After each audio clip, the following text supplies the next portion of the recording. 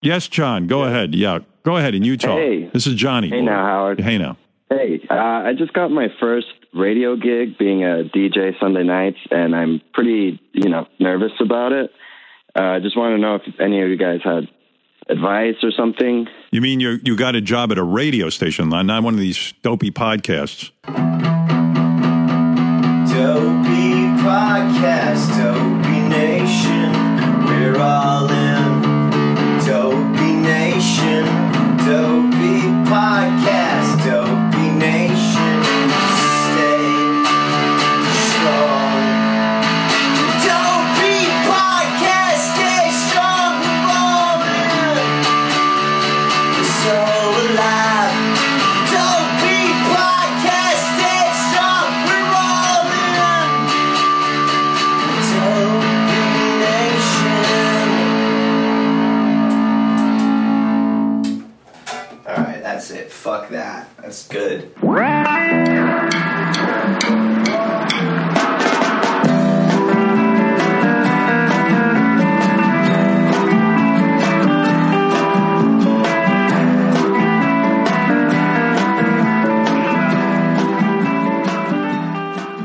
This episode of Dopey on drugs, addiction, and dumb shit is brought to you by our friends at Aloe Recovery, located in sunny Southern California, in Malibu and Silver Lake. Aloe exists to help addicts. If you're an addict and you're using, I strongly recommend checking out Aloe. Not only do they have ridiculously amazing amenities like surfing and horseback riding and sweat lodges and amazing sound bath meditations, they also have a multidisciplinary care team with a psychiatrist, master's and doctoral level therapists to treat co-occurring and underlying mental health problems, dual diagnosis, even SMI. The reason that we decided to work with Aloe was because they have such they really believe in offering addicts respect. I've been to so many detoxes and so many facilities where I was not noticed and I was not respected, and they wanted my money and they didn't care if I leave, and they didn't really care what happened to me. Bob and Evan and Bob and the people at Aloe really care about the addicts that come through. They did this to create something different for sick and suffering addicts, and that's why we have them on Dopey. So if you're fucked and you want help and you want to go to California, you should totally check out Aloe. Now here is the show. Hello and welcome to Dopey, the podcast about drugs, addiction, and dumb shit. I'm Dave. Crazily enough, I'm at my father's kitchen table with baseball legend, bad boy, wild boy, coke boy, ne'er-do-well, former opiate addict and legend, Lenny Dykstra. Hey, what's up, man? I love the apartment. That's where you grew up, right? You love the middle-class Jewishness of the kitchen? Is it? This is as middle-class Jewish as it gets. That's funny. Well, I mean, middle class, my whole life was about getting out of the middle, so... but this doesn't look so middle to me. This is in Chelsea. When I grew up here, though, it wasn't that nice. It was fucking bad. It was Chelsea? It was rough when I grew up. It's like there's I think real... there's better. There's some areas that are real high end. It's high end here now. It's just I came up. I was born in 1974. I lived here until 92, and that's when like the gay influx to the neighborhood really happened. I did dope down the street. Yeah. I smoked a lot of weed here. I didn't even do a drug or touch a beer until I got to the major leagues. Really? Yeah. I mean, you're talking to a guy that had one friend growing up because I needed someone to play catch with. I never went to a dance. I never went to a party. And, my way out of the middle was baseball. And so I made up for it at the end, though. Yeah, you did. And you grew up in Canada? No, I grew up in California. Where'd you grow up? In Anaheim area. See, I'm terrible. Yeah, I have no research. I think you grew up by Disneyland. But you said, I said, are you Jewish before? And you said, no, I'm Canadian. Yeah, well, my grandfather and my uncle played in the NHL. Wow. So they lived in Canada. So I'm adopted. So my last name was Leswick. So my grandfather and uncle, they both won the Stanley Cup, and they were all stars. And so hockey was in my blood. But growing up, they had their son who married my mom. So I grew up in Southern California.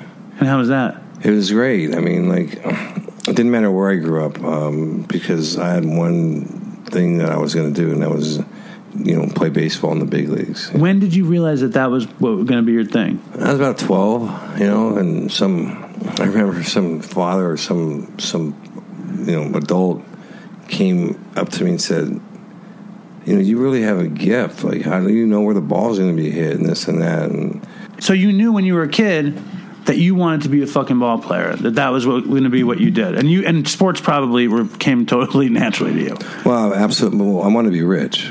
That was the first goal to be rich, or was the first goal to be a ball player? Be the ball player. And then once you get to the big leagues, you see all these guys making all this money.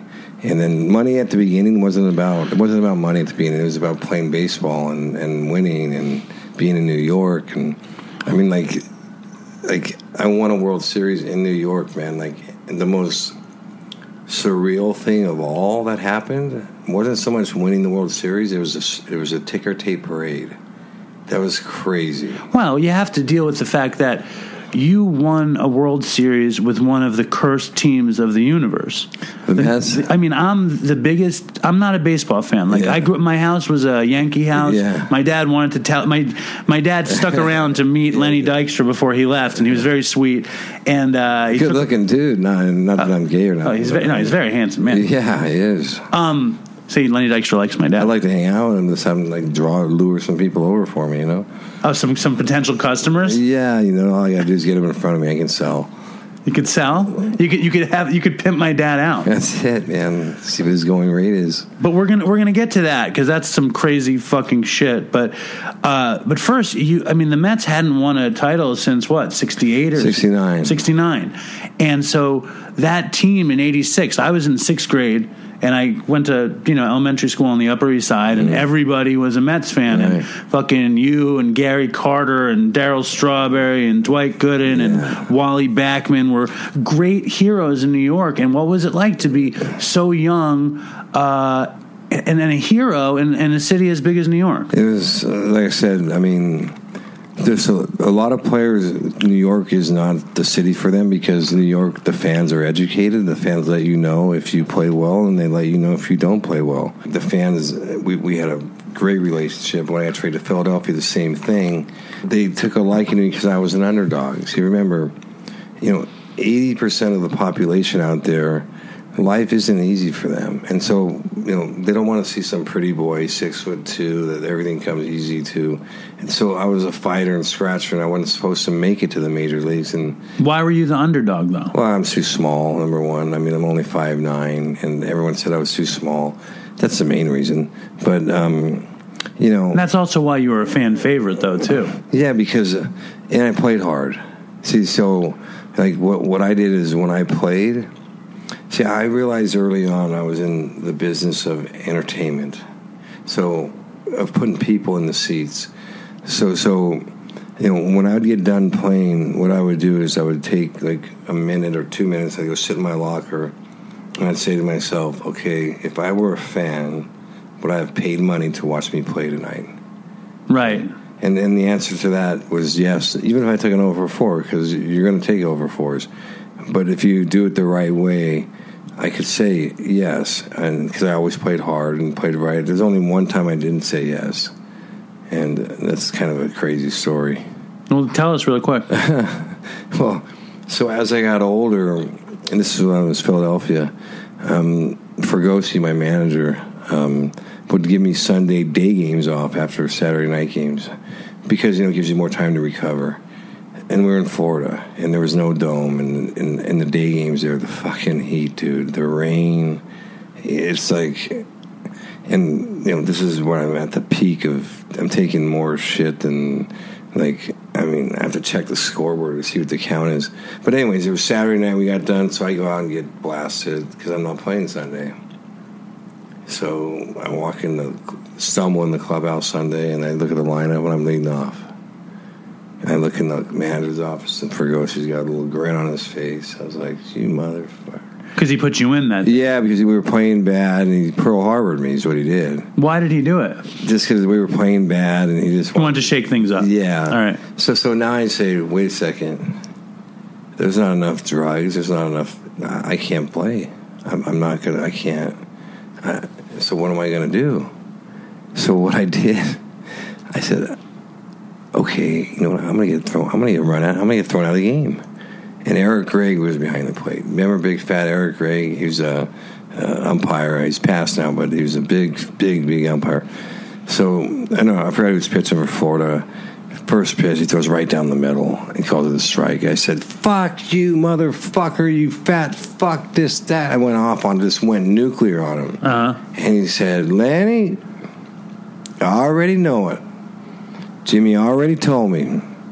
He said, "If I'm going to be out here in this heat for 2.5 hours, you're going to be out here in this heat for 2.5 hours." So he knew you were trying to get kicked out of the game. Fergosi he ran like I did. I mean, you know, when I played, I ran. You know, I partied hard and I played hard. And Fergosi, yeah, he did know. He knew, and so I ended up hitting a double that game somehow by luck. It was a bloop double. I literally got to second base, and I couldn't get air because, you know, when you fuck with opiates, they really fuck with your respiratory. Your lungs, yeah. You know, you're always trying to catch your breath.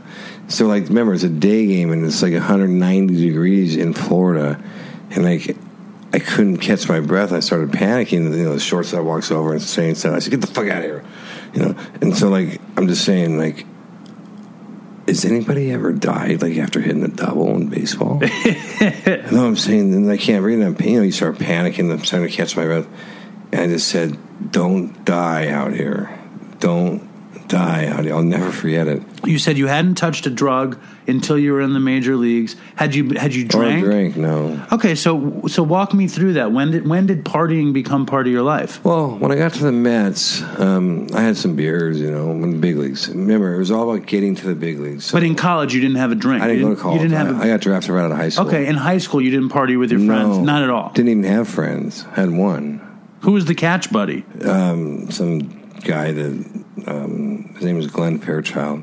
Okay, I wanted to be a player, but the bottom line is that was my way out of the middle. Everybody has certain gifts, and my gift was playing baseball.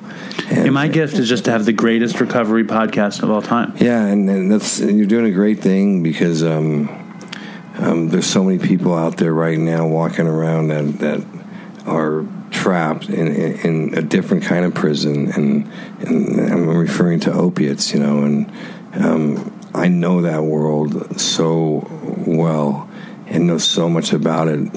But before we get that, I want to hear the beginning of your drugs and drinks in New York. Yeah, well, the drinks again was never a big. I was never a big drinker because I was a leadoff hitter, and I couldn't like drink. These, you know, my teammates could drink beer after beer, and would they drink during the games? Was that a thing? Sometimes maybe on rain delays or something, you know, to kick in amphetamine, you know. Like, I think at the end of my career, I might have, you know, had something to, you know. See, playing on the East Coast, the fans don't realize when you play on the West Coast, okay, you know you're going to play every night because you're not going to get rainouts. So when you're a drug addict and you're on the East Coast and there's rain delays, because remember, so for instance, my highest batting average at the stadium I had my highest career batting average was in Houston because they had a dome. See, so I was a chemist. I knew exactly when to launch. I'd take my first 30 milligram dexedrine, okay, like at 3, then I'd kick it with another, you know, one around 4:30, and then I would take the 5 mil, the hearts, you know, the dex. This was before Adderall, and so I had this whole, you know, system, and again, like the Elvis Presley of baseball. Yeah, but the amphetamines, you know, they've been part of baseball for a long time. Forever, right? Yeah, and that's, again, equating it to entertainment. Just like they were in entertainment, they were in sports. But as a fan, you don't know that everybody's on them. And, you know, once you go there and once you get them, to go out there naked, is that we call it, you know, to go without it, it's like you're not doing it. Because you know there's something that can help you. Okay? Right. And if you don't do it, you're fucked. Yeah, and then you say to yourself, what the fuck, what am I doing, man? I could have taken that. Because, you know, you're traveling, you're on the road, and I remember playing in Frisco, and Dusty Baker, the manager, was cool. He said, "Hey, you got any more of them LA turnarounds?" I said, "What?" He said, because players know who's lit up, who's not. And I said, what? He says, that shit you're taking? He said, man, you could fly to L.A., turn around and play again. He said, because I was saying I actually had the Black Beauties in. Those are hard. They don't even make those anymore. That's an old speed. Yeah, it's called the Soxin or something. But, but amphetamines have been a part of baseball, but not no more. Drugs are now out of baseball. Tell me, who was the first person that gave you amphetamines in baseball? Is that where it started with amphetamines, or did it start with beer? No, I mean, the beers I just drink more lightly. I never was a heavy drinker. Still not. You'll never see me drunk. You'll never see me it's just I can't. But see, I was more of okay, it's FDA approved, it's regulated, so it's got to be fine. But who gave it to you? How did Larry it happen? Boa was the first one that gave one to me. Who's that? Larry Boa. Okay. Larry Boa had a long career, and he was at the end of his career, and he said, hey, kid, try one of these. It always starts with, hey, kid, try one of these. Yeah, right? Yeah, and next thing I know, I'm fucking zooming, dude. We were in Candlestick Park, and it was cold. Some of the coldest games I've ever played, it was in August in Candlestick Park. It was crazy. It's cold at night in San Francisco, right? It was there, man, right off that bay. But he said try one of these, and I forgot what he gave me, but it was some kind of we call them greenies. They call them greenies in baseball. And they, again, they've been around though forever. They used to throw it in their Gatorade, but like I said, baseball is cracked down now to the point where you have to have all kinds of doctor sign-offs. So drugs it's pretty much drug-free. So nobody's taking drugs in baseball at this point? Well, I mean, you got fringe players that are on their way out and have nothing to lose. You might as well load up. There's guys that are taking them that are ADD. The first year so what baseball did is they did the drug testing. They kind of did it very slowly. They ramped up. So the very first year they did it, 370 guys claimed they were ADD because of the Adderall or whatever. Yeah, it got more stringent. Where you had to get two doctors, and then you see MLB's doctor. But when they first started, it was like, okay, you can only take them if you have ADD.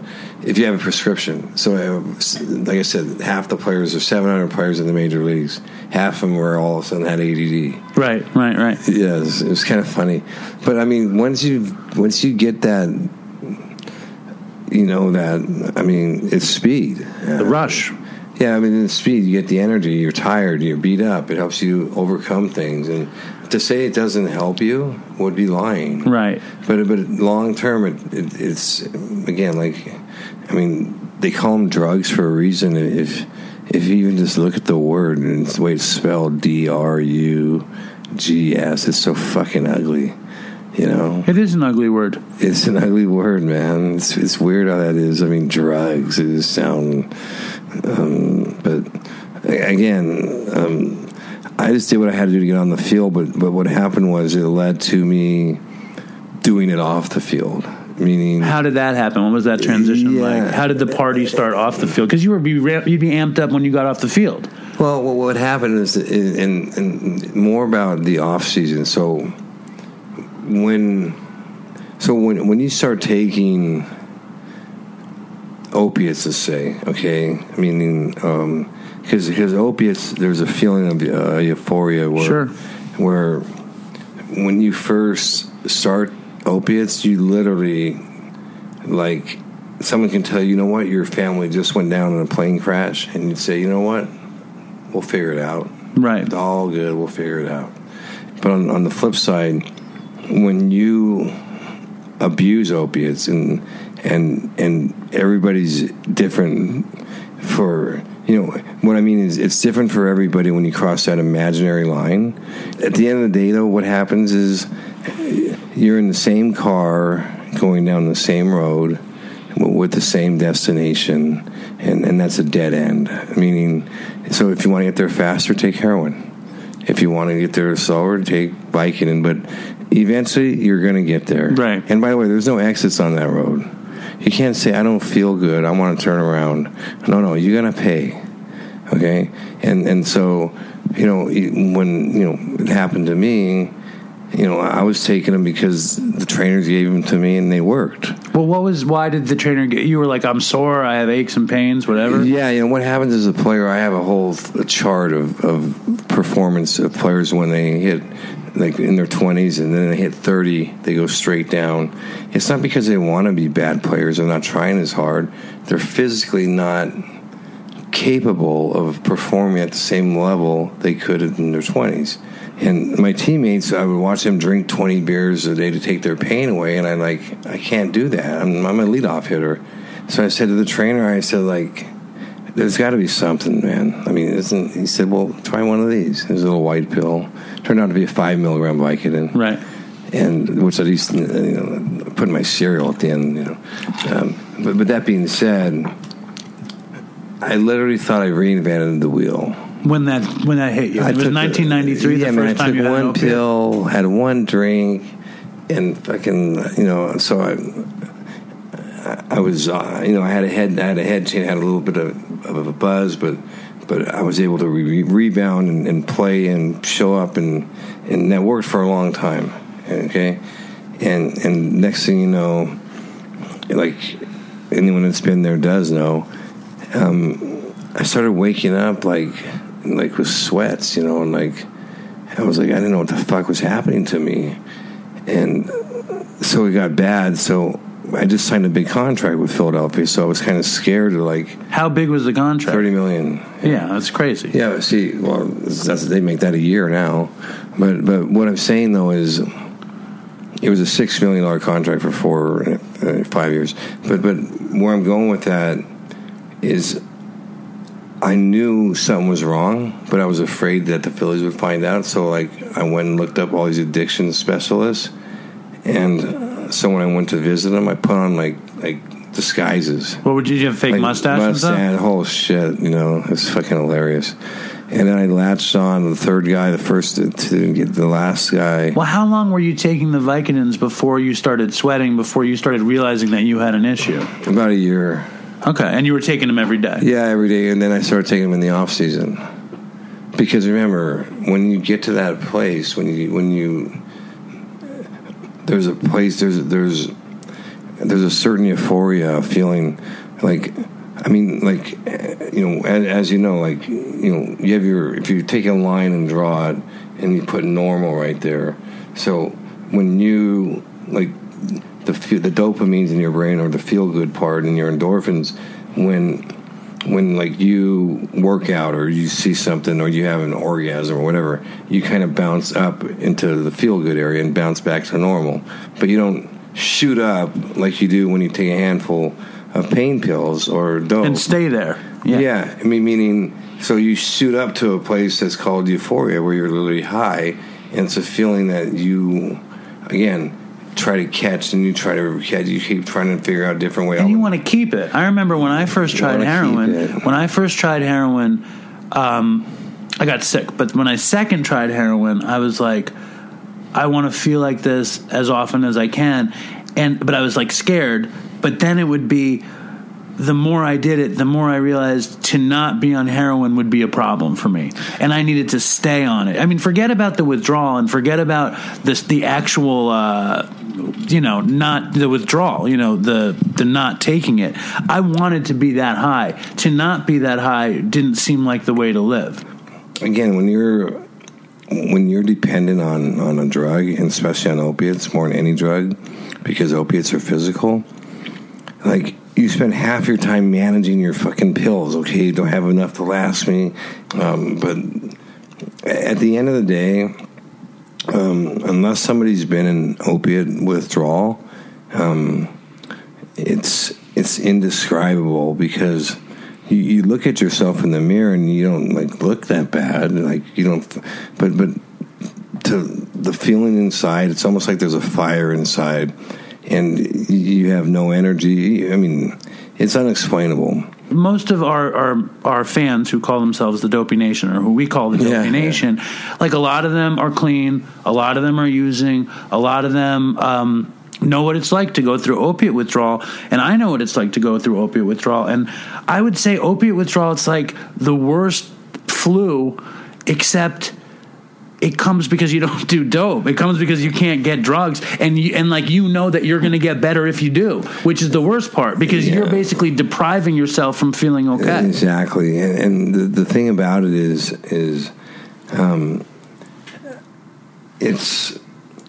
it's not like you can say, I'll fight through this. So what happened was, I found the doctor, and then his name was Dr. Berman, and he tried to detox me. This was before they had buprenorphine and Suboxone and all that stuff, yeah. And so the way he detoxed me was with methadone, okay? I was on methadone for 5 or 6 years. The worst fucking drug in the world, 6-year bones. So I'd get to, he was a great doctor, by the way, he saved my life. But I'd get to the end, and the fire was still burning to the point where I'd just buzz. I'd go to my bolt to my pharmacist, get 12 Vicodin, and swallow them all at once, and just go lay down on the this is this park I used to go to, and just let them get in my bloodstream and get out of withdrawal. You always just took the pills orally. You never snorted them or smoked them or shot them or anything. No, I've never put a needle on my arm, and again, I had a lot of money then, so I didn't really need to. You just take the pills. Yeah, I took the pills, and I started snorting Dilaudid, though, at the end. You started snorting Dilaudid at the end? Yeah. Before we jump into how you got off opiates, I'm just curious about the Mets in '86. Yeah. That's like a legendary team, but it's also like a legendary drug-using team. Well, I mean, I think, by reputation, at least. Is that bullshit? It's kind of like, he caught a 6-foot fish and then turned into a 12-foot fish. And so you're saying that Daryl and Dwight weren't swimming in pools of cocaine? No, I think they were doing a lot. It was Powder City with them guys, but we never saw it.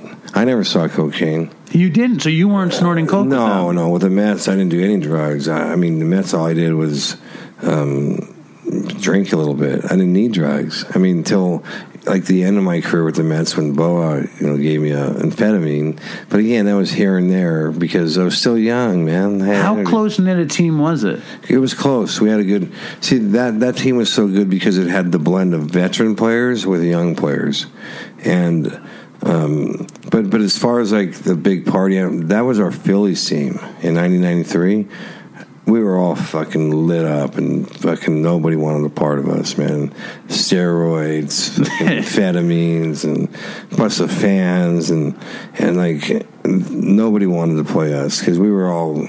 I mean, again, I was no one even needed to go to a pharmacy. I could fill any script people wanted filled. How would that work? I mean, I had 5 or 6 people on the payroll, and they'd be going to doctors and consistently because money has the ability to put you in a position where you can makes it easier for you to continue to take the drugs. Of course. I mean, I had a hard time finding drugs a lot of the time, and I was poor. You know what I mean? But I still could keep my fucking habit. You were a very, very wealthy man with 1 million doctors on the end of the string. Yeah, but at the end of the day, here's the thing. It doesn't matter if you're a professional Major League Baseball player making millions of dollars or you're a guy living on the street. Opiates don't discriminate, okay? And so at the end of the day, you're going to be at the same place as whether you're a millionaire or whether... See, I always was just... I came from this place, I'll figure it out. I'm not like the rest of these people. I'll find the loophole and find my way in that'll work. So after trying that 10 times, you realize you have higher lows and lower highs each time because your receptors of your brain remembers. So now it became to the point where you literally okay, do you want to just bang your head against the wall? Because that's what you're doing. Right. And you know that. So for me... Well, the drugs stop working is what you mean. They stop working, but you think that because you take a little break, you start back up, that you're going to be okay. And people that shoot heroin die on that. Because you think you're going to get as high as you did, or you can handle what you used to handle. Right. And without a tolerance. Exactly. So, but at the end of the day, what I went through to get off of opiates, if I see an opiate, it makes me sick. Right. I mean, they're disgusting to me. Because I remember, the pain, I remember what I went through, and I also know what's waiting for me. When you cross that line, your endorphins stop working, so now you're solely dependent on the fake. And again, I call it like the bully, meaning, so the human body is an amazing piece of equipment, and it'll fight for you a long time. Your endorphins will keep churning, and what happens is, your receptors, they keep cleaning out, so there's a pathway for the drug to get to that feel good part of your brain. But when they quit on you, okay, and they'll fight for a long time, but eventually they say, we fucking quit. Right. Like, we're tired of getting our ass kicked by this bully. Okay, and that's the fake one. That's the Vicodin or the heroin. And so when they shut down, now that hole starts getting smaller and smaller and smaller, and it becomes almost like a pinhole. So you're trying to jam as much. All you're trying to do is get back to normal. You're not fucking high. You just want to stay out of being dope sick. You just don't want to be sick, yeah. I mean, because that's your life, okay? Every day trying to stay away and trying to figure out how not to get dope sick. And how often would you, if you're on the road with the Phillies, how often would you run out of pills? Never. All right, so you weren't getting dope sick. No, but I still was sick. I mean, because we haven't gotten into the stomach problems. How many times you have to go to the bathroom, the constipation, all the nightmares and side effects that go with it. Right. I mean, there's so much more than just... And in terms of the pills, your pill was Vicodin. That was the one that had you. That started me. And then, I get smarter. I mean, meaning... Was it Percocets and Dilaudid? I went through all that, but I ended with Dilaudid because Dilaudid I could snort, and they were straight.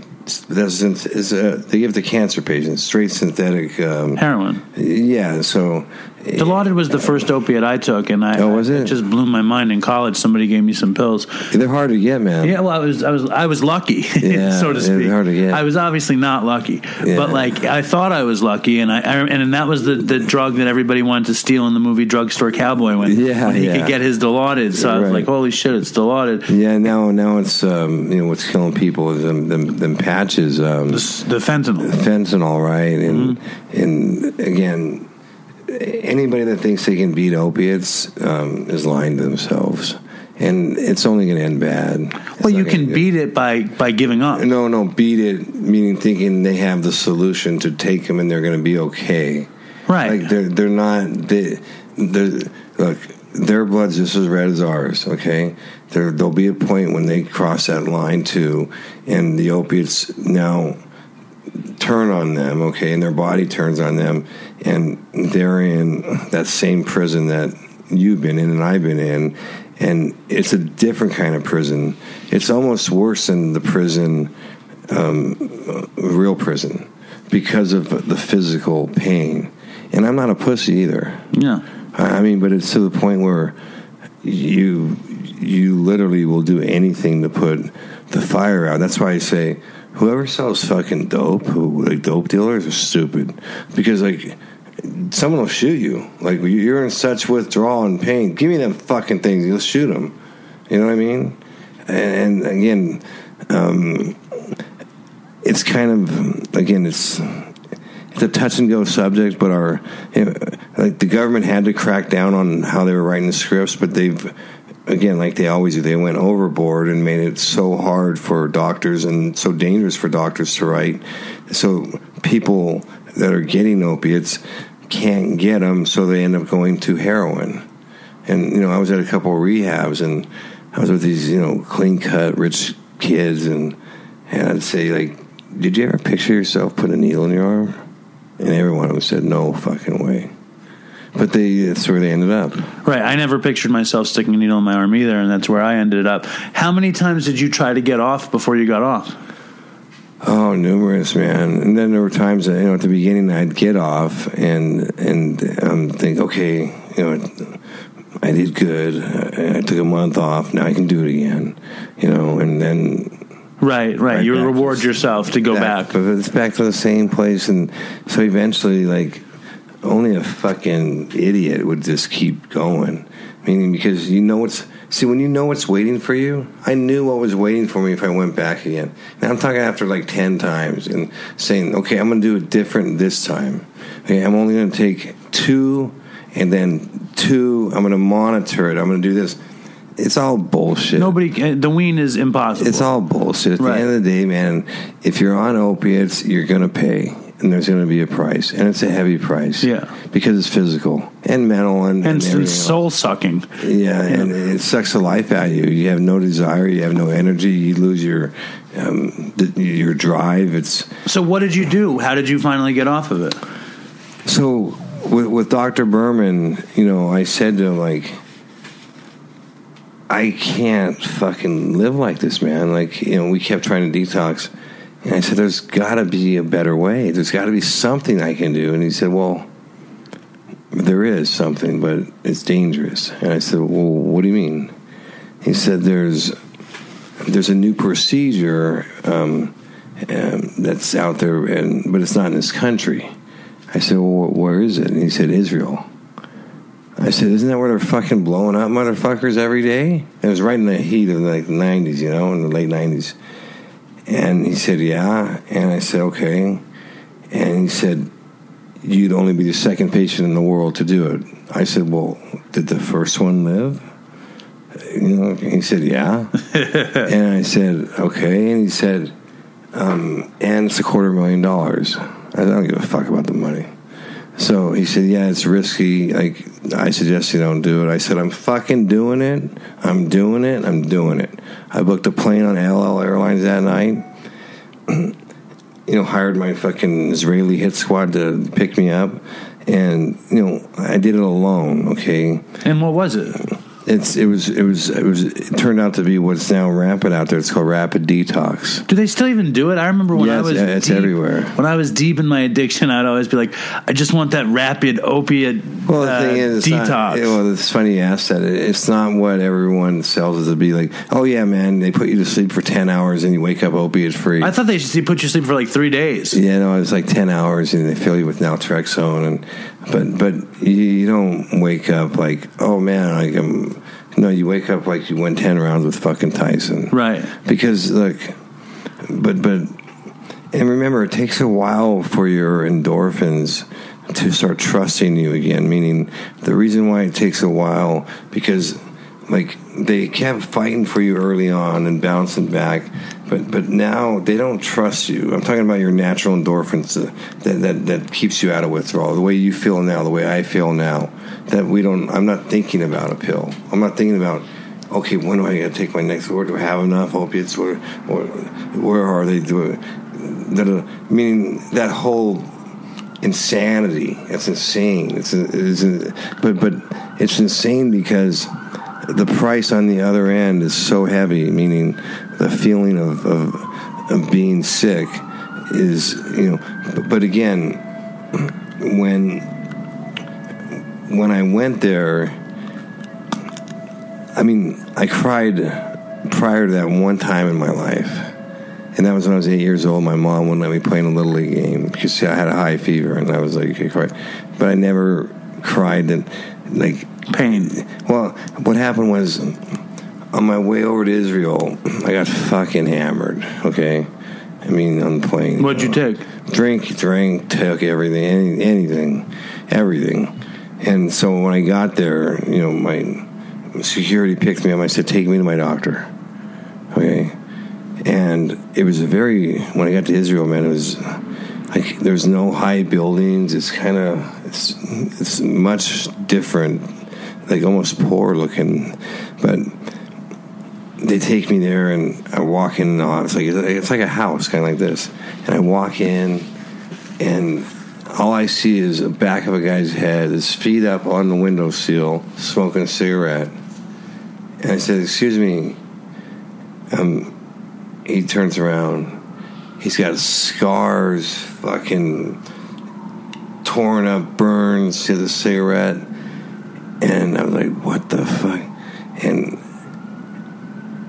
I said, like, am I going to be okay? Like what? Was he the doctor? He was the doctor. I nicknamed him Dr. God. And so something came over me, man, like, because I was in another country. I was getting ready to go do a procedure no one's done except one other person, and I just broke down, and started like crying. And he came over to me, and he kind of pinned me up against the wall. And I still remember his Israeli cigarette breath, And he said, and he looked me right in the eyes, "I'm not going to let you die." And it was like powerful, bro. I can't explain it. It was like, so I nicknamed him Dr. God. Next thing you know, fast forward, I'm like in the fucking hospital bed, and they put a diaper on you, okay? And I hear all this Hebrew speaking. I don't know what they're speaking. And at the right before they put me under, I just remember Dr. God putting his hand like on my shoulder and saying, "You're going to be all right." And then after I woke up, I mean, I lived, but I couldn't even go to the bathroom. I mean, it took me 3 days just to move, man. I was on the Red Sea, and someone said Egypt was across, but eventually I went to Old Town and got to see where Jesus was born. I didn't know he was born in 10 different places, Yeah, right. The big tourist deal. Of course. So after you did it, how did you felt like shit? How did you feel? I felt like shit, man. But as time passes and you stayed in Israel how long? About 2 weeks. All right, so that's enough time to know that you can live without. Yeah, no. Again, I started getting a little stronger and stronger, and again, my endorphins, my body, they started. Because remember, they stopped trusting me, meaning they quit on me. They said, "Fuck you, man. We keep fighting for you. We keep fighting for you, and you keep bringing this bully back in, beating the shit out of us." So we quit. So to get their trust back, it takes time. So they slowly come back, and they slowly start getting, becoming better, and you start feeling better. And then eventually, they trust you, and now you're firing on all cylinders, and you're back to normal. That being said, if I started using today, after I've been off, I've never taken an opiate since 1998. And I can say that proudly because only a fucking idiot would do that. I already know what's waiting for me.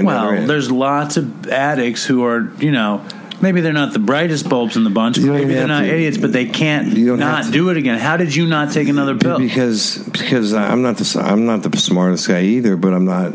It doesn't take a rocket scientist to figure out each time you do it, you have one day you get high one day. So you're saying 98 is when the last time you took the pill? 98, yeah, and like I said, I just went through some extensive oral surgery, and like when the doctor, he didn't know my past. When he wrote the script, I said, "Throw that away." Didn't even think about it. It's not even an option for me because I know what's waiting on the other end. Right. I've been there. If anybody could have beat opiates, it would have been me. I had all the money, I had the best doctors, I had, everything figured out. But at the end of the day, it doesn't matter who you are. They don't discriminate. You can have all the money in the world, but at the end of the day, you're going to lose. You can't beat them. So after all that happened, were you still drinking? Did you ever do coke? Did you ever do other drugs after all that? Because you got involved in some crazy stuff after that. Well, I mean, like, I never was a big... The other drugs that I did was more, like, for partying, and I was still young.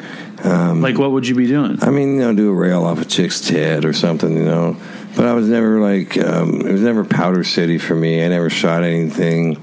I remember trying ecstasy one time... and it was great, actually. And it was so funny. I was with one of my teammates. Who were you with? I can't say the guy's name. Was it? Okay. Yeah, but it was a teammate, and my drug dealer in Beverly Hills' name was Dino. Perfect fucking drug dealer. And, he'd bring us our blow and our, whatever. I didn't smoke pot. I never smoked pot. I smoke pot even today. I feel like a 2-year-old can kick my ass. Right. I don't know how. I don't get it. How do people It affects different people differently. I mean, literally like a 2-year-old can kick my ass, dude. But anyway, so Dino, he says, I say, "Hey, dude, what's that pill with that Mercedes emblem on it?" He said, "That's Axe." I said, what is that? He said, "Axe, bro? You don't know what Axe is?" Hollywood, dude, I said, "No." He says, "Oh, man, you got to try X, man." He says, "But look, if you've never taken it, I suggest you take half. I looked at my buddy and I said, this fucking got half. I said, we never taken half of fucking anything. I'll take fucking 2. Anyways, when we took it, it was such a trip because I was putting on this party at the Beverly Hills Hotel. And it was my party, but we got on the couch and I said to him, like, dude, like, are you feeling anything? And he said, drink orange juice, all that bullshit, you know? Yeah. Like, fuck that. But I said, like, I don't know if I'm feeling anything. And he said, I don't either. Next thing you know, like, 3 hours go by and I get a call, and it's my limo driver who's got my car out there, and he says, look, Mr. Dykstra, I've been here for, I'm here. He comes and he said, I'm coming to the door. He knocks on the door, and I just fucking start laughing my ass. Like that laugh that you'd pay money for. Yeah. You know that laugh that you can't stop laughing? Yeah, the hysterical. Oh, yeah. I mean, you'd get the best. You would pay for that laugh. Yeah. And it was so funny, man. Like, we could not get moving. And I remember the next day when we were both flying back home, we'd been there a while, and we had some extra pills, and because that night I said, fuck this, man, you can have mine. But the next day he was like, hey, like, you said you didn't want your pills, I'll take them, you know. But see, the thing with ecstasy was I didn't realize is because of the MDA, it's not a drug you can take daily. No. You become like the crypt keeper. Right. Yeah. Because it really fucks with your endorphins. Oh, dude. And your serotonin. You really, and you start looking in the mirror, and because you like. How long were you doing that? How into ecstasy did you get? Then this for like a week straight, you know, but, then doing here and there, but I never was, again, the only thing that I really abused, I mean, when I say abused, like, I mean, at the end I was at 35, 40 pills a day, but the other stuff was more, not that I'm co-signing for or saying that it's good, but I do. But powder, the blow wasn't like it used to be. It's all chemically now and stepped on. And were you doing it when it was like the pharmaceutical blow? Did you get a lot of that stuff?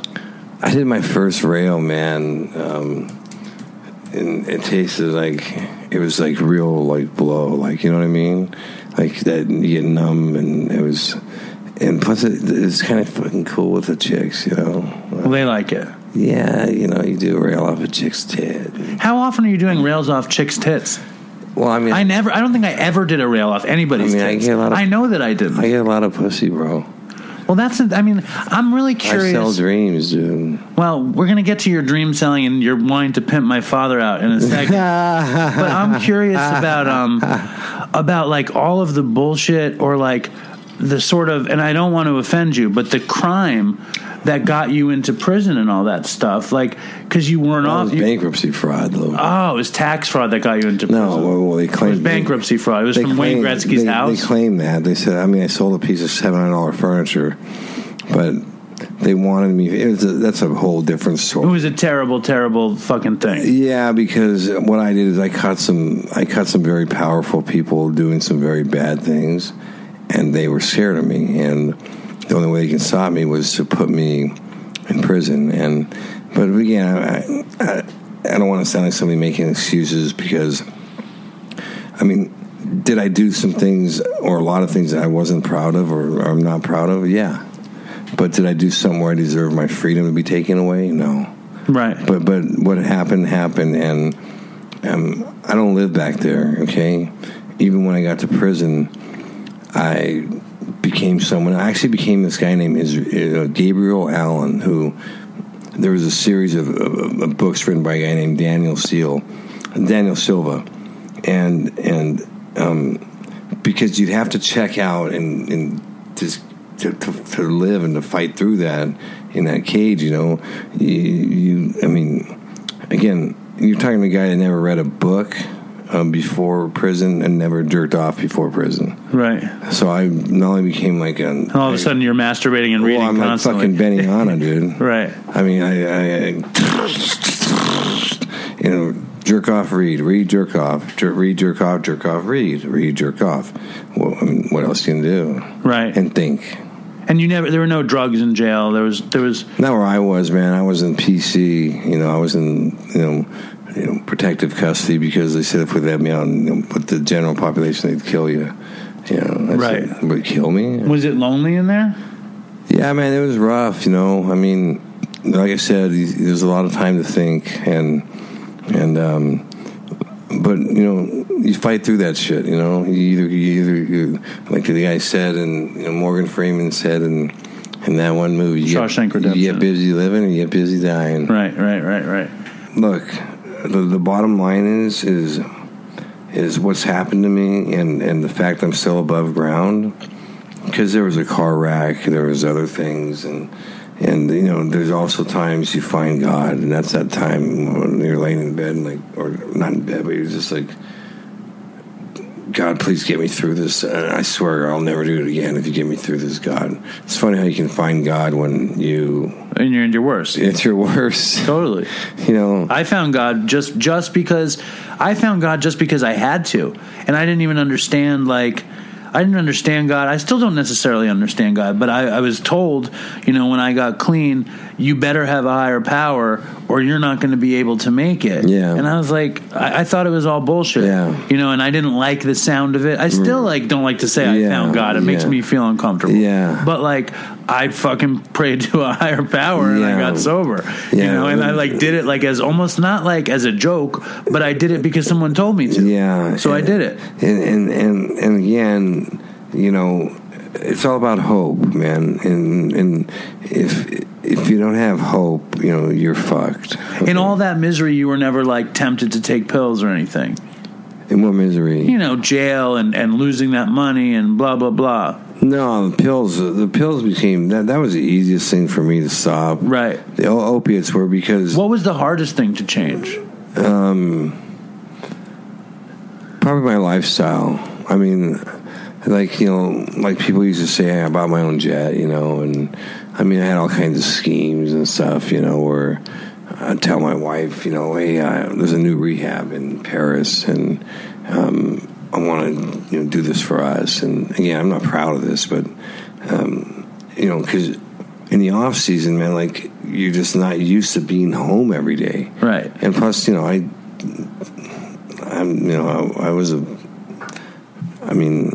was a pussy hound too. I mean, I'm not gonna lie to you. It was the thrill of the kill. So you might have been a sex addict, couldn't you? Not so much sex addict. It was more about the thrill of the kill. But I think that's it was more about hearing these words. I can't believe I'm doing this. Like, if I had $1 every time I heard that, I'd be so rich.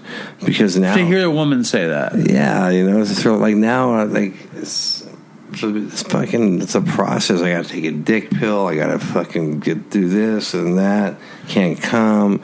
It's like, so like the process, and like, I mean, so again, but when I was young and 30 and could have $1 million, you know, sent to me in 20 minutes, you know, you pretty much could, you know, like, you're king of the world. You know, I walked around like I had a 15-inch cock, you know. Did you? No, man. Well, that's the next transition. When I heard you on Howard in 2016, you know, the headline was that you were getting paid to fuck women, you know, and older women, companions, you know, like, yeah. The quote I read today was, "I didn't fuck them because their bones were too brittle." Yeah, well, you could hurt them, you know, and it was more about companionship. I'm a giver, bro. I give back. I help people. Is that still what you do? Is that part of your life now? Well, how did you get into that anyway? Well, Beverly Hills, man, land of the great pretenders, La La Land. Did somebody pimp you out for that? Well, I don't know. I met an older woman. Someone, you know, she needed a companion. She was loaded. Her husband died, and again, you know, it wasn't so much about the money. Well, kind of about the money, but it was more about. I like helping people, you know. I mean, except this one. I had this one that wanted to relive her prom days, and that was fucking rough, bro. I mean, she wanted to make out like, man. What was it? What was it? Yeah, it's like an 80-year-old woman. Like, plus, you know, you're dealing with like an older woman. You're dealing with a gray bush. I mean, like, because they're not shaving, and so you just look left. I just said look left. And that's how you dealt with it. You look left. And you're not doing it anymore? You're still doing it? Nah, I was so down on that, you know. I mean, again, you know, but I like to help people. I give back. So that whole thing was just, you know, giving. Yeah, it was to make them feel loved. And right, special. They're lonely, and like I said, you know, you can't really like pound it too hard because their bones are very brittle. How long did you do it for? I don't know, about a year and a half, a couple years. You know. Howard loved that shit. That was like his favorite thing he ever heard in his life. Well, he loved it because it's all truths, and then Howard had me bring in some validators too. I remember. Yeah, and because it was, you know, I'm taping there on Valentine's Day actually, again in the studio. Please say hello for me. I will. Please. I'll tell him your story, man. Tell him my story. Tell him when I snuck in. That's a great story. High on drugs, high on everything, and I gave him an award. The award, I love that. He's gonna be like, I remember that kid. There's no Robin way. Figured you out. There's no way he'll remember. But Robin figured you out, though, huh? Well, she said, "Look at him. He's obviously high." And then Howard was like, "Get the fuck out of here!" And he's like, "I'm going to use your award for a doorstop, or I'm going to beat you over the head with it." And I love Howard. It's funny how we think, you know, we're getting away with it, you know, and like. It's funny because years later, I had a friend who worked at E, and they gave me the video of me on the Stern Show. And like, if you look at it, I don't look high. I look totally clear-headed. And it was just like it's just lit up like a tree. Oh, dude, I couldn't have been higher. Like you know, you're in the big leagues when you arrive there. You know what I mean? Totally. That's the fucking. But you were in the big leagues. You were at the top of the big leagues. You won a World Series. Yeah. You know? Well, I mean, and then if anyone would have told me like, "Hey, you're going to write a bestseller," like I would have laughed at him when I was playing because I wasn't very good in English, and so like. The hardest thing I've ever done in my life was write that book, but and I wrote it myself, by the way, and so I became. I heard the editor's concern was that there were too many bros, too many words, bro and dude. That was the editor's only concern with that book. Yeah, well, I mean, I used the word pussy 52 times. But the thing about it... Do you ever use pussy to describe someone who's cowardly or just a woman's vagina? No. I call people pussies all the time. Okay. In baseball, for instance, if they were too far away from me, I would just put the signal down. You know, say, hey, motherfucker, hey. You'd show the diamond with your fingers. Yeah, the pussy with your fingers. Yeah. Uh-huh. You know, because, like... Who's the biggest pussy you played against in baseball? There was. He wasn't so much a pussy, but he was a dick. The biggest dick I played was Don Mattingly? Barry Bonds. Oh, Barry Bonds. Yeah, motherfucker hung me out to dry in an All-Star game, and instead of walking him intentionally like I told him in between innings, I said, from now on, I'm gonna tell our pitchers just to drill you in the fucking neck. But that being said, let's forget about do you like him or not like him. Was he the greatest player to ever play? Absolutely. He was. So what's crazy, again, is the three greatest players in the history of baseball are not in the Hall of Fame. Okay? Pete Rose. Bonds, and Roger Clemens. And Roger Clemens won. Remember, he beat the Feds. Right.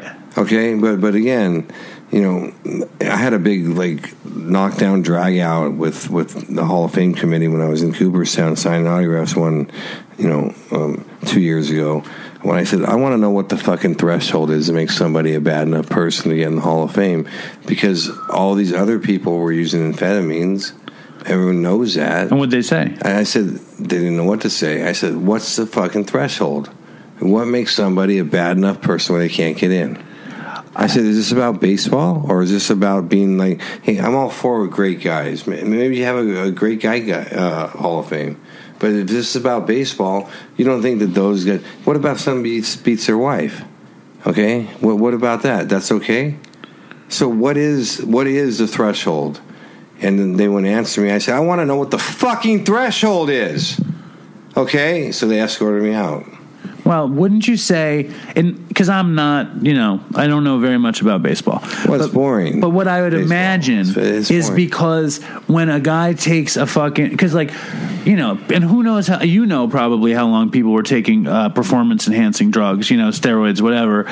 And but it wasn't on the horizon. It wasn't on anyone's radar. And when it became on somebody's radar, and they start testing everybody, and you find out that Barry Bonds is taking it, and he's the fucking greatest baseball player to ever live, they're like, we feel cheated because he's taking this shit. But had people been taking these drugs all along? Well, the thing about it is, look, here's the deal with Bonds. If you take Bonds' years in Pittsburgh when he was skinny and wasn't on any drugs, okay, his stats would still be 5th best overall. Right. Okay, so, at the end of the day, he was an asshole, though, huh? Yeah, he was just a dick. He was selfish and you know what I mean. And but let me give you an example of one of the years he had. I led the league in walks 2 separate years. Okay, one year I had 120 walks. One year I had 118. This motherfucker led the league one year. He had 275 walks. 75 of them were intentional. Okay, meaning they didn't want to pitch him. It was almost like little league numbers. Right. It was crazy. Right. And see, what Bonds would do is and what people don't understand when they're watching baseball is when you get a good pitch to hit, you have to drive that ball fair and put it in play and take advantage of it, and not foul it off. Because the pitchers are very there's a reason why last year Major League Baseball, there was more strikeouts than ever in the history of baseball, because the pitchers are so good now, and they figured out how to get hitters out, and that is to deceive the hitter. See, life and baseball are kind of the same. You're always trying to get in a predictable situation. So if the count's 2-0, back when I played, you think the guy's going to throw you a fastball because he doesn't want to walk you. Now they'll throw you a curveball, a changeup to throw off your timing, because they have that confidence they can throw 3 pitches for strikes at any time. Right. So the game is much harder than you think. But that being said, the players don't play right. Probably 5% of the players play right. 95 don't. But they get away with it because of their talent. You still watch baseball? No, I don't really watch baseball. It's well, there's a few reasons. Number one is everybody's friends with everybody. They're all laughing and there's no real rivalries. Yeah, when I played, if I saw someone talking to the other team, I said, "Listen, that's a fucking enemy, dude. I see you talking to them again. We're fighting. We have one fucking motto here. We're gonna go to their house. We're gonna take their money and we're gonna fuck their women. Period. And if you're hurt, outdrug it. Get on the field." Did you often fuck other players' wives? No, I don't. I never fucked with wives. I never fucked with friends. You didn't need to. I was ready for that story, though. Yeah, no, I never went there. That all ends bad. Understand something. The promise of money is actually more powerful than the money itself. The idea of becoming rich from it. Well, the promise of money, meaning with a girl.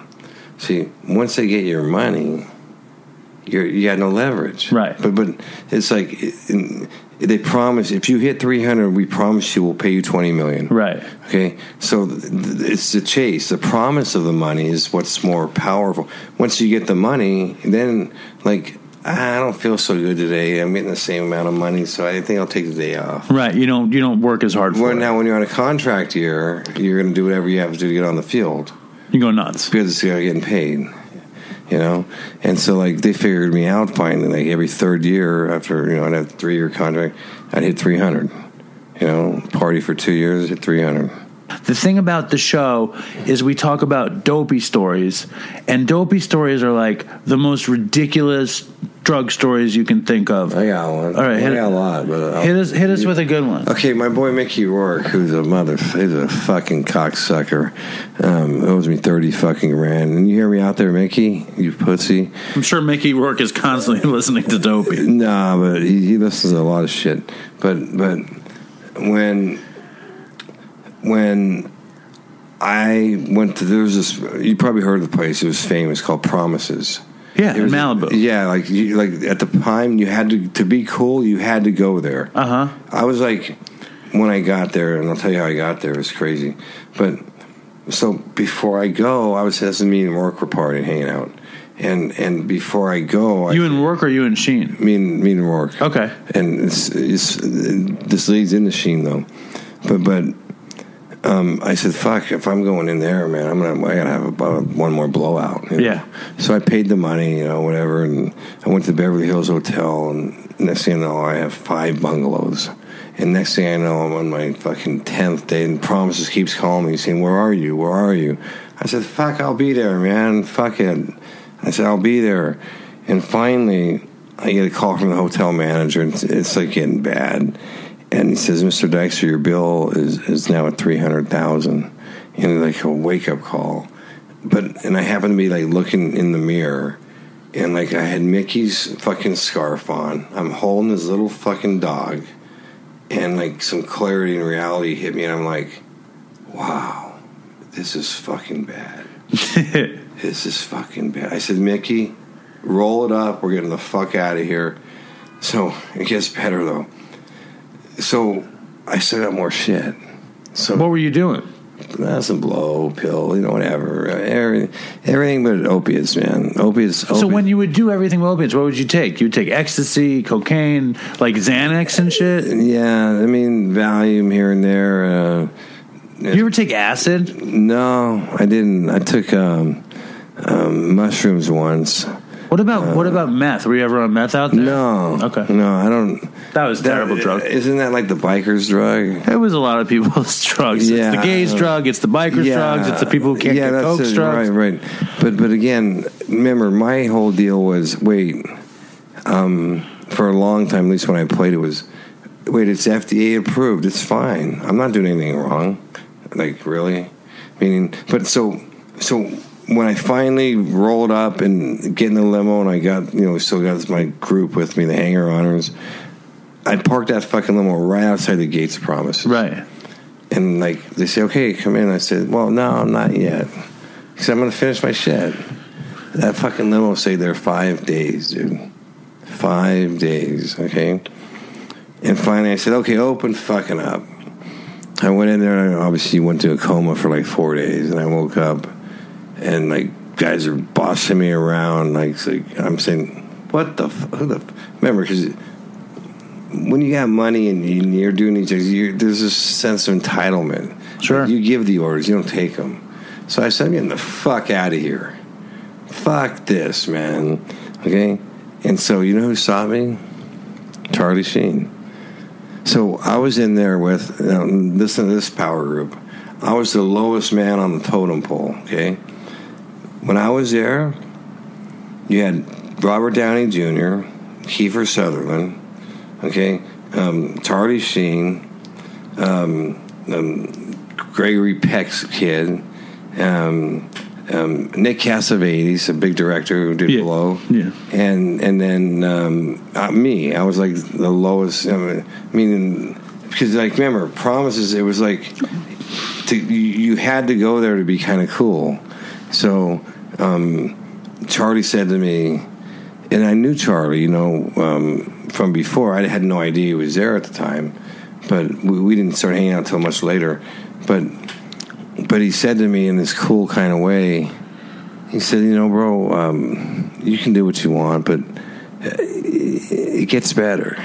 He said, it gets better. And he said, you should try it, we'll hit some baseballs and this and that. And so, like, if he didn't do that, like I was gone. And it's so weird because when you go full circle, I had Charlie out a year before he was forced to come out. I had it all set up for him to go public before he was forced to go public. You mean with the HIV? Yeah, and being extorted and blackmailed, and it was, that was a really difficult time. I was with him through that whole thing, and it was a tragedy. But all that's a direct result of drugs. Right. I'm curious, and forgive me for this. You said you had gotten off of the opiates in Israel, but then you were at Promises. What were you primarily at Promises for? The party. But like, what was the party exactly? It was mostly coke. Was it alcohol? Like, what was it? Yeah, it was everything. You know, everything. But like, doing the powder, the alcohol, the mixing it up. But because remember, opiates didn't work anymore. Opiates was a dead end. There was no, when you open the door, there was nowhere to walk. Right. I've been down that road. Opiates. So remember, so what happened was, when I got off the opiates, it was like, okay, now I can fucking drink and party my ass off. Right. So I kind of went overboard. Right. Because it's like, okay, like, because getting off opiates, I never thought I would get off them ever. So like, that was like, I won the fucking war. Now I can drink and do that. And then I started like getting kind of bad there, And you started to drink alcoholically and stuff. Well, just not normal, okay? And so, again, and remember, I didn't have the opiates in me, because when you have the opiates in you can drink more, because you have, like, the tolerance, you know what I mean? Uh-huh. You like, so now I'm starting to get a little bit soppy, and, once my guy Dino, he dropped these fucking Mercedes things off, too. It's so funny. But again, it was, and then I finally figured out the trifecta that took me years to figure out. That was, I thought, I reinvented the wheel, and that was, I told Charlie, look, man, here's all you need to do, bro. Adderall in the morning, cut it with a fucking Valium, and take Ambien at night, and you're straight. So that was your thing, amphetamines and benzos. Yeah. That was the thing. Yeah. Amphetamines mainly. Right. Amphetamines. And are you done with amphetamines now? Oh, yeah. I mean, I'm old now. I mean, it's... After that Promises run... I had 6 more countries, bro. Huh? I had 6 countries. What do you mean? I mean, I did that 6 off-seasons. I had 6 countries. I did that in fucking Paris. I did that in fucking Italy. And all I did is have one of my monkeys would pay the whatever it would cost, and I bought 30 days of flying around Europe chasing pussy. Right. I'm not proud of that, but it was like... It was an adventure. That's what you do when you're on that shit. Right. You don't make... You're not making decisions that you would make, like you would make today and I would make today. Right. Because you're insane. Now, when I asked you on Twitter, are you clean now? And you were like, well, I have a few beers here and there. Yeah. And how does that work? Because most addicts can't fucking put anything in. If I had a few beers, it would probably go bad for me. I think it has to do with age. Well, I know a lot of fucking drug addicts who are older than you, and they can't have a few beers. I'll be 56 in a few days, and it's just not the same, man. It's like, because there's not the party, there's not the reason. You don't have the reason to get. Meaning, it's just different now. And again, when you don't have the other stuff with it, for me, it's been, again, I'm just not. It's hard to get high when you get older. Again, the fact that I'm an addict is a fact, because like I lived and died with my pills, my opiates, and if I didn't have them, I mean. It sounds like you lived and died for a bunch of things, like when you discovered the reinventing the wheel with the Adderall cut with the Valium, and I agree. I did the same stuff. Trifecta. Yeah, it worked. It worked. It was. I never took Ambien, but like I'm saying, you're an addict because you're an addict. Like you. I like the Ambien. I think you're an addict with your pussy hounding. I think you're an addict with your fucking pills. Yeah. And I think you're an addict probably in sports, and you're probably an addict with possibly alcohol. Yeah, I have an addictive personality, no doubt. You ever try meetings or no? I mean, look, I don't shun against them, but I'm just not into the hugging and all that, you know, and I didn't really need. See, remember, I had 3 years of probation. Right. And so, like my probation officer told me, this is with the feds, he said, listen, how it works here is if you get caught, when we test you, and by the way, I'm going to test you, you're not going to know when, because they have so much money. And he says, if, like, you want to party one weekend and, like, you know, get some girls and, like, maybe you get away with it, you know? Maybe time it right. But if you time it wrong... You're fucked. You're back in prison. And you start your sentence over. He says, so what will happen is I'm going to call you up and I'm going to say the federal marshals are on their way out, okay? And they're taking you back to prison. You're going to start your sentence over. And he said, I like you. You make my job easy, but I'm not losing my job for you. Right. So... my program beat the fuck out of AA 7 days a week and twice on Sunday. Right. There's no newcomer chips in my program. Right. You're either going in or you're not going in. You know what I mean? Yeah. Like, so it was easy to stay off drugs because they'd Pearl Harbor me anywhere. Right. I mean, like, I'd come on to go see my kids play. I'd have to get a traveling pass. I'd come off the plane in, like, Syracuse, and there'd be a PL waiting for me. And I'd say, okay, let's go. And I ain't got much to look at, but I'll hit the cup, you know? But it was easy and it felt good to knowing that you're clean.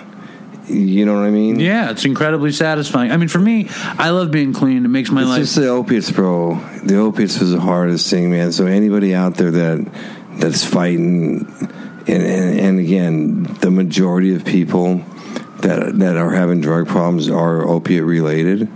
And all I can tell you is that you can get clean, and once you do, you literally get out of a different kind of prison, because as you know, you were in prison, you were in opiate prison. Oh yeah. And without them, the pain is, so you have to, once you can get through that, and the key is to make sure you go to the right detox place so they know what they're doing, so they can alleviate a lot of the pain. But you have to know, and anyone that doesn't admit this is lying to themselves, because we've all tried it again. It'll be different this time. It'll be different this time. It's not different, okay? It doesn't matter how long you take off. Once you go, if you go back, okay, you're going to be in the same place. Higher lows, lower highs, faster and faster and faster. So why do it? Only a fucking idiot would do it. Right. Because you know what's waiting for you. Pain, misery, loss. Fucking, you're not getting high. And you feel like you're free now, though. Oh, you feel free? Freer. I mean, to me, getting off opiates, like I said, I went to Israel. I couldn't get off them. I mean, and like I could do pretty much anything I always wanted, but this pill, they controlled my life. So you think, I mean, because it's just the weird thing to me is like, because you did party afterwards and you did find yourself in rehab afterwards and you did find yourself in precarious situations afterwards, and the only reason you didn't take opiates is because of the physical addiction. Right. And knowing what's waiting. Right. But you fucked with everything else. You didn't I did. You know? So I justified that too. Right. You know, but that was, you know, you're talking back, 10 years ago. Of course. And I just want to be clear, because we're doing a show about drugs, addiction, dumb shit, including recovery. At the end of the day, man, look, we all know that if you take anything that alters your mind and you're an addict, that it's probably not going to end good, you know? Right. Before we finish, give me the craziest story from baseball, traveling. Craziest drug story. Or at home, whatever. Craziest baseball story. Yeah. Well, what I tried to do one time is I thought, like, wait a second. Like, if I'm taking amphetamines, like, blow will really be better. Right. But see, blow's not better because, you get jumpy and shit. And, like, when you take amphetamines, it's kind of like when you take off in an airplane. Yeah, it's like, gradual. Yeah, man, you're climbing and you kind of level out and then you descend slowly. Whereas blow, it's like It was rocket. So like it was a Sunday day game I'll never forget, and I used to come through the stadium early, and I went in the bathroom at the stadium and railed up. Okay? In Philly? Yeah, and rail Powder fucking City, and tried to. And I was fucking. It was the most miserable. It was like, God damn, man. It was bad. It was, but there's been a lot more. I mean, like I said, on the road we have parties, and I used to show chicks, hey, take my steroids and load my pin up, and watch and pop it in there,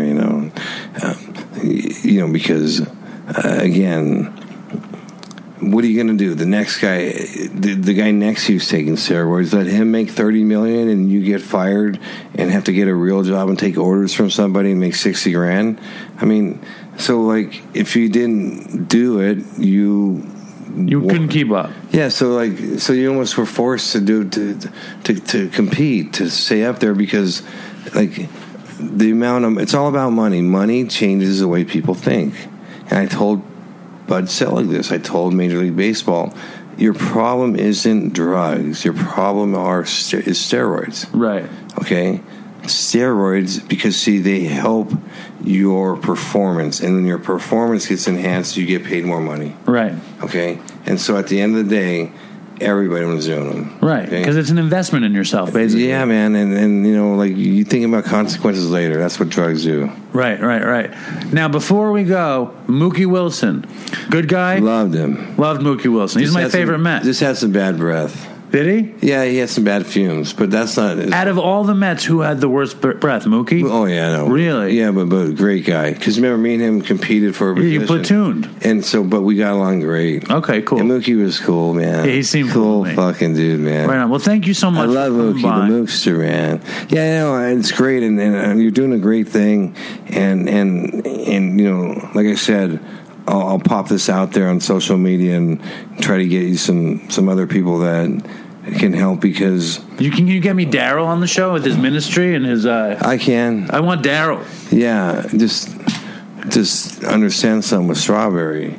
I had to shower with that guy for fucking 6 years. Okay? And it was traumatizing. Okay. He's hung like a fucking swamp mule. Meaning he's the only player in baseball that ever had to tape his cock to his leg. I mean, this guy had a hammer on him, bro. Why did everybody else tape their cocks to their legs? No, he's the only... Oh, he had to actually do that. He couldn't run. Well, I mean, I nicknamed him Soul Pole. Wow. I mean, but I'll get Straw. Straw is clean. Yeah. He looks fucking great. Yeah. Straw, he was my first roommate when I got to the big leagues. Let him know about the show and see if he'll come on. I'll get him on. I'll call him up and get him on. And Lenny, thank you so much for coming. Awesome, man. Love having Thanks. you on. Yeah, man. Right Thanks. on. Sorry it took so long. Nah, it was good. So fucking Lenny Dykstra. How crazy is that? I grew up, obviously, in Manhattan, and Lenny Dykstra was a big deal. And it was pretty fucking crazy to have him on the show. And the craziest thing was that when he showed up, my dad was on his way out to my sister's to get dinner.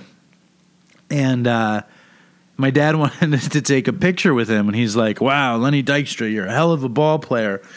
I'm a Yankee fan myself, but you're a hell of a ball player. And Lenny Dykstra was like, you're a really good-looking man. And one thing I wanted to say was that you could see dollar signs in Lenny Dykstra's head because Lenny Dykstra thought he could pimp out my father, which is just hysterical. But my dad is a very handsome guy, so you can't. And Lenny is he knows how to turn a buck, if you know what I mean. But Lenny Dykstra, it was cool that he came on. Obviously, he's lived quite a life. That fucking Rehab with Mickey Rourke and Robert Downey Jr. and Kiefer Sutherland, it's like, what a crazy thing that is. And if any of those guys are listening to the show, you guys are totally welcome to come on if you wanted to.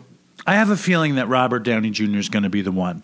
He's going to be the one to break Dopey into the mainstream. If it wasn't Lenny Dykstra, it's totally Robert Downey Jr.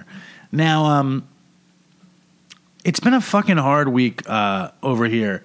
My daughter got very sick, sinuses, and Linda got sick, and Linda's back went out, and I had fucking catering jobs every day where I was getting up at 5 a.m.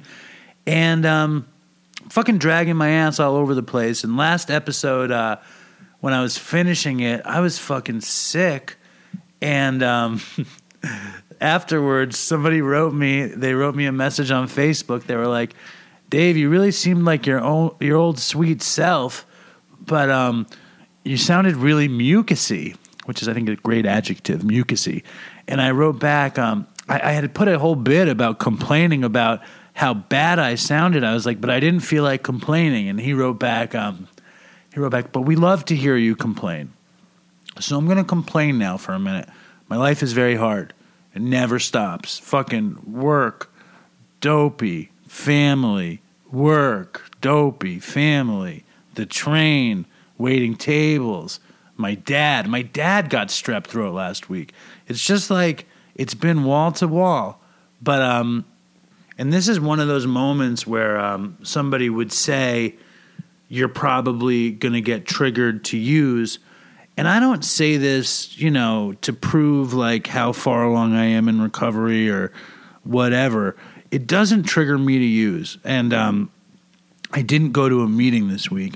It makes me realize that I need meetings. Like, I find myself in fights in places that I wouldn't normally be in fights, getting angry at people I normally wouldn't be getting angry with. And like, that's why I go to 12-step meetings, as a sort of fucking spiritual valve.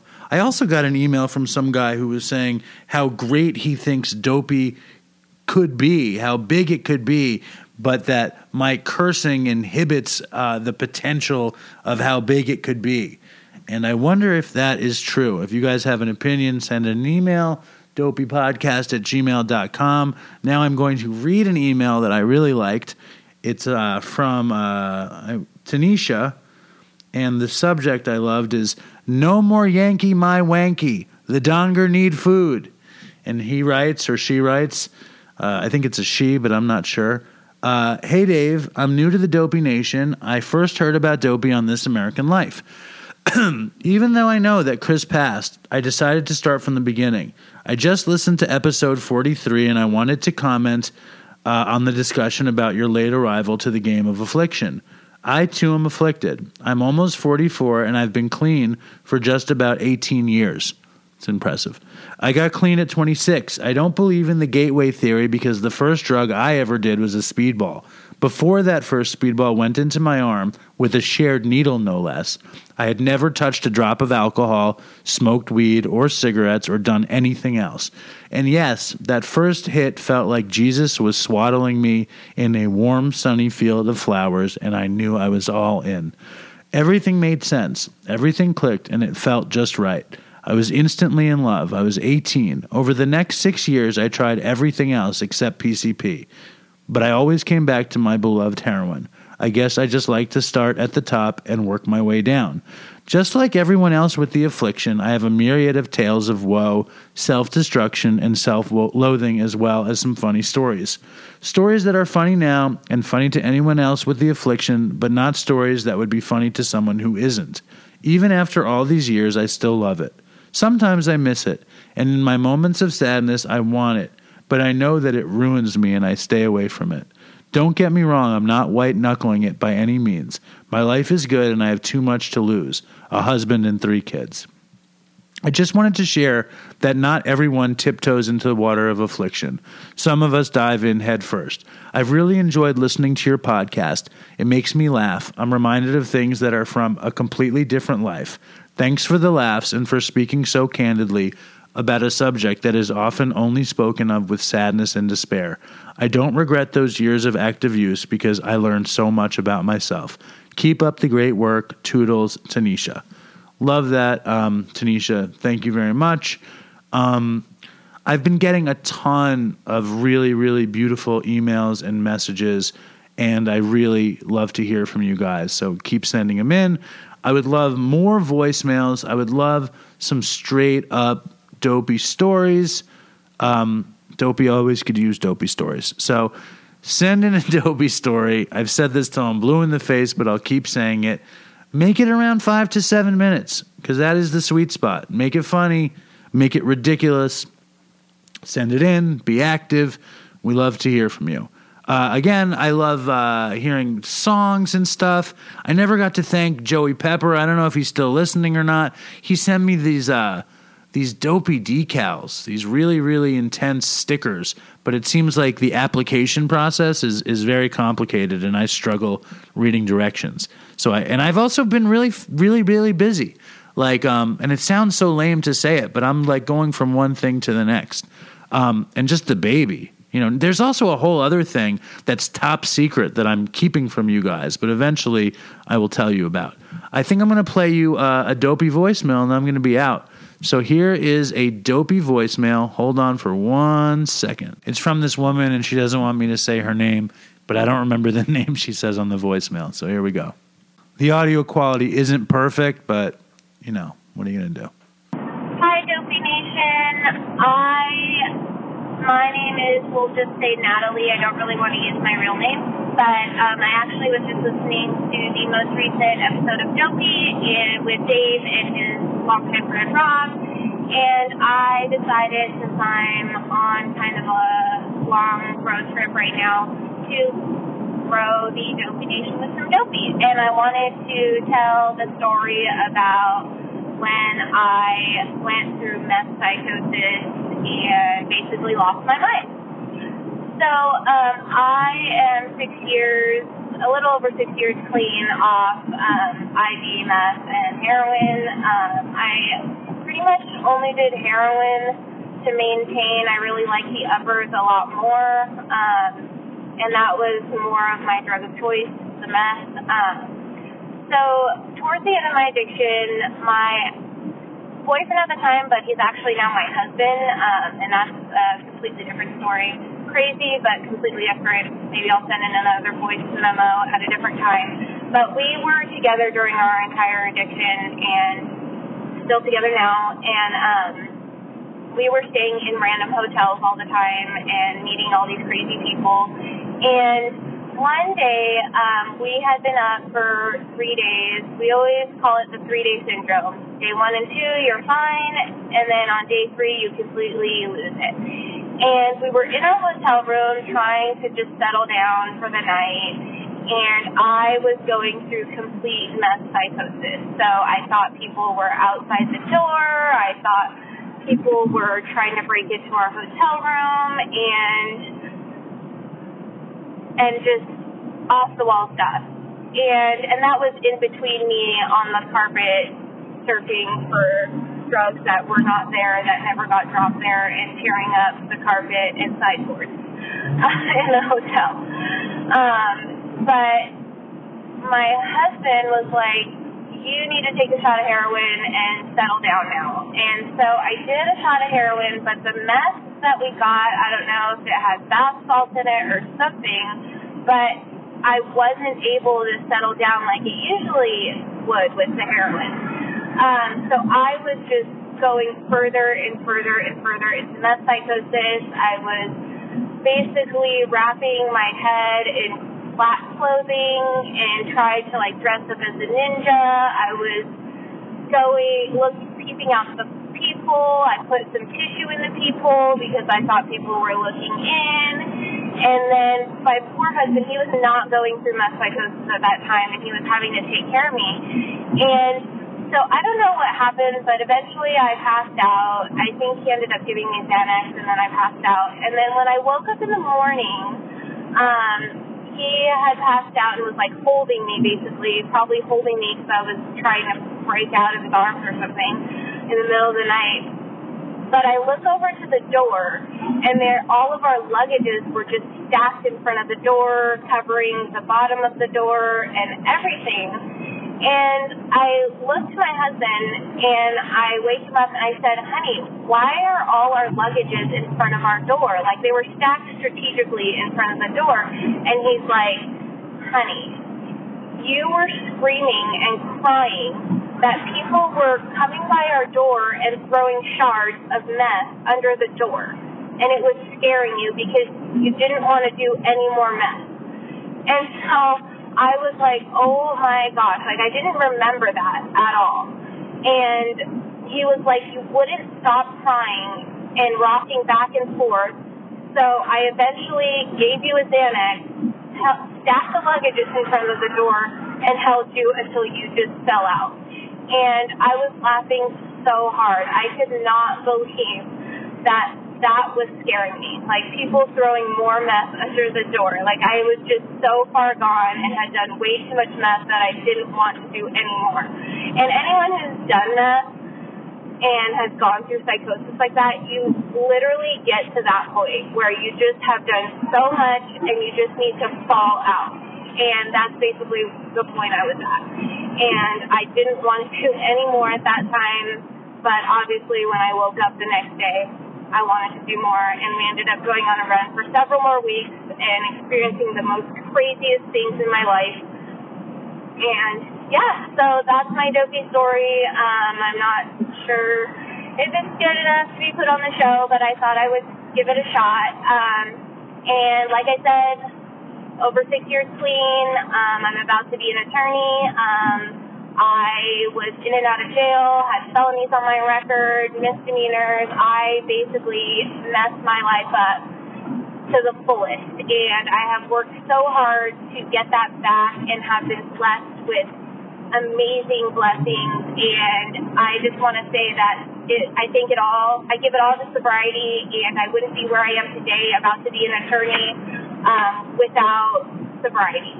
So, I guess bye-bye for now, and toodles for Chris. Bye. So thank you, Natalie, for your meth psychosis voicemail. Now we do the thank yous. That's the new thing on Dopey is to do thank yous at the end. So we're going to thank Lenny Dykstra. I hope Lenny Dykstra listens and retweets. Motherfucker, get Daryl Strawberry on the show. I want to thank Tanisha for the amazing voicemail, and I'm sorry I confused you with a guy. I want to thank Linda's cousin Mark of the Mark and Lowell Show for sending me the clip of Howard talking about the Dopey podcast. Obviously not our Dopey podcast. I want to thank Howard Stern for everything he does. Love Howard. And I want to thank my friend Harold, who did that song at the beginning, Dopey Nation, We're All In, So Alive. Harold has a T-shirt company and an Instagram account called Health Collective 666. So check it out, Health Collective 666. I want to thank Dopey Nation. I want to thank the sick and suffering addicts in and outside of the rooms. And I want to thank Sam for his tireless work. And Sam wanted me to thank the addicts south of the border in Mexico way. So if you are Mexican and you are listening to Dopey, send in a voicemail, send in an email. Gracias, mi amigos. All right, well, I'm going to end the show the way I always end it, but I'm also going to play the full front theme song at the back. I'm not going to close it with Good So Bad. I'm going to close it with this tune. Our theme song, technically our theme song is called If I'm Not Home, I'm Out Walking Around. Chris and I played it at some point. We actually played it on an episode where we recorded it in his parents' pool house in Southampton. And Chris always was very impressed with this song. And it's like one of the better recordings that any band I ever was in did. I wrote it on heroin and recorded it with a bunch of really, really great musicians. And obviously, every show that I do, when there's a lot of alone time, especially, it makes me miss Chris even more. The show was way different with Chris, but obviously there's nothing I can do about what happened. And living with his death is a weird and sad thing, and I'm sure it's harder for his family, and it's harder for Annie. And it's weird how to hear from you guys, especially the new listeners, who are going back and discovering how beautiful and fun and unique Chris was. So we'll say stay strong, Dopey Nation, and fucking toodles for Chris, who we will always miss, and later.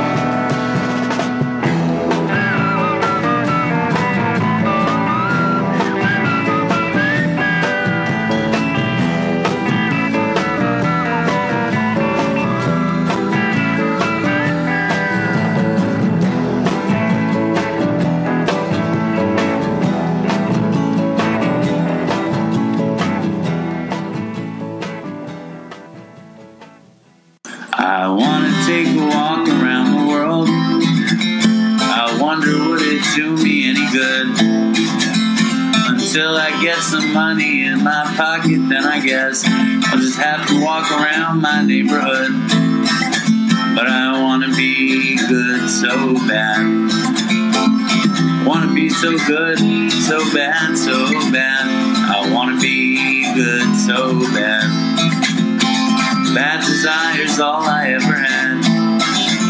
And I wanna take a ride up in the sky. Watch this aeroplane just pass me by. And I wanna see a Lear jetliner take a dive, just to show all of these people what it means to be alive.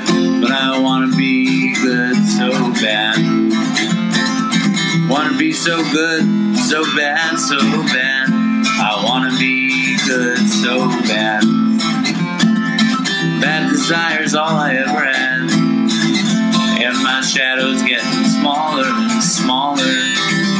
And it's time to where I stand. Shadow's getting smaller and smaller. And it's time to where I stand. And I wonder would they pay it any mind when I leave this busted city far behind.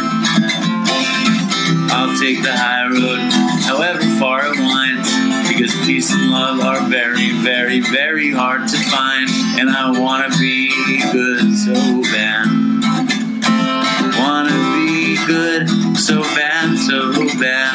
I wanna be good so bad. Bad desire's all I ever had. Damn it, all these suckers make me mad. And it's all I ever had. And it's all I ever had. And these suckers make me mad, and I wanna call my dad, and it's all I ever had, and it's all I ever had, and it's all I ever had. And it's all I ever had. And these suckers make me mad, and it's all I ever had, and I wanna call my dad, and it's all I ever had, and it's all I ever had. And it's all I ever had.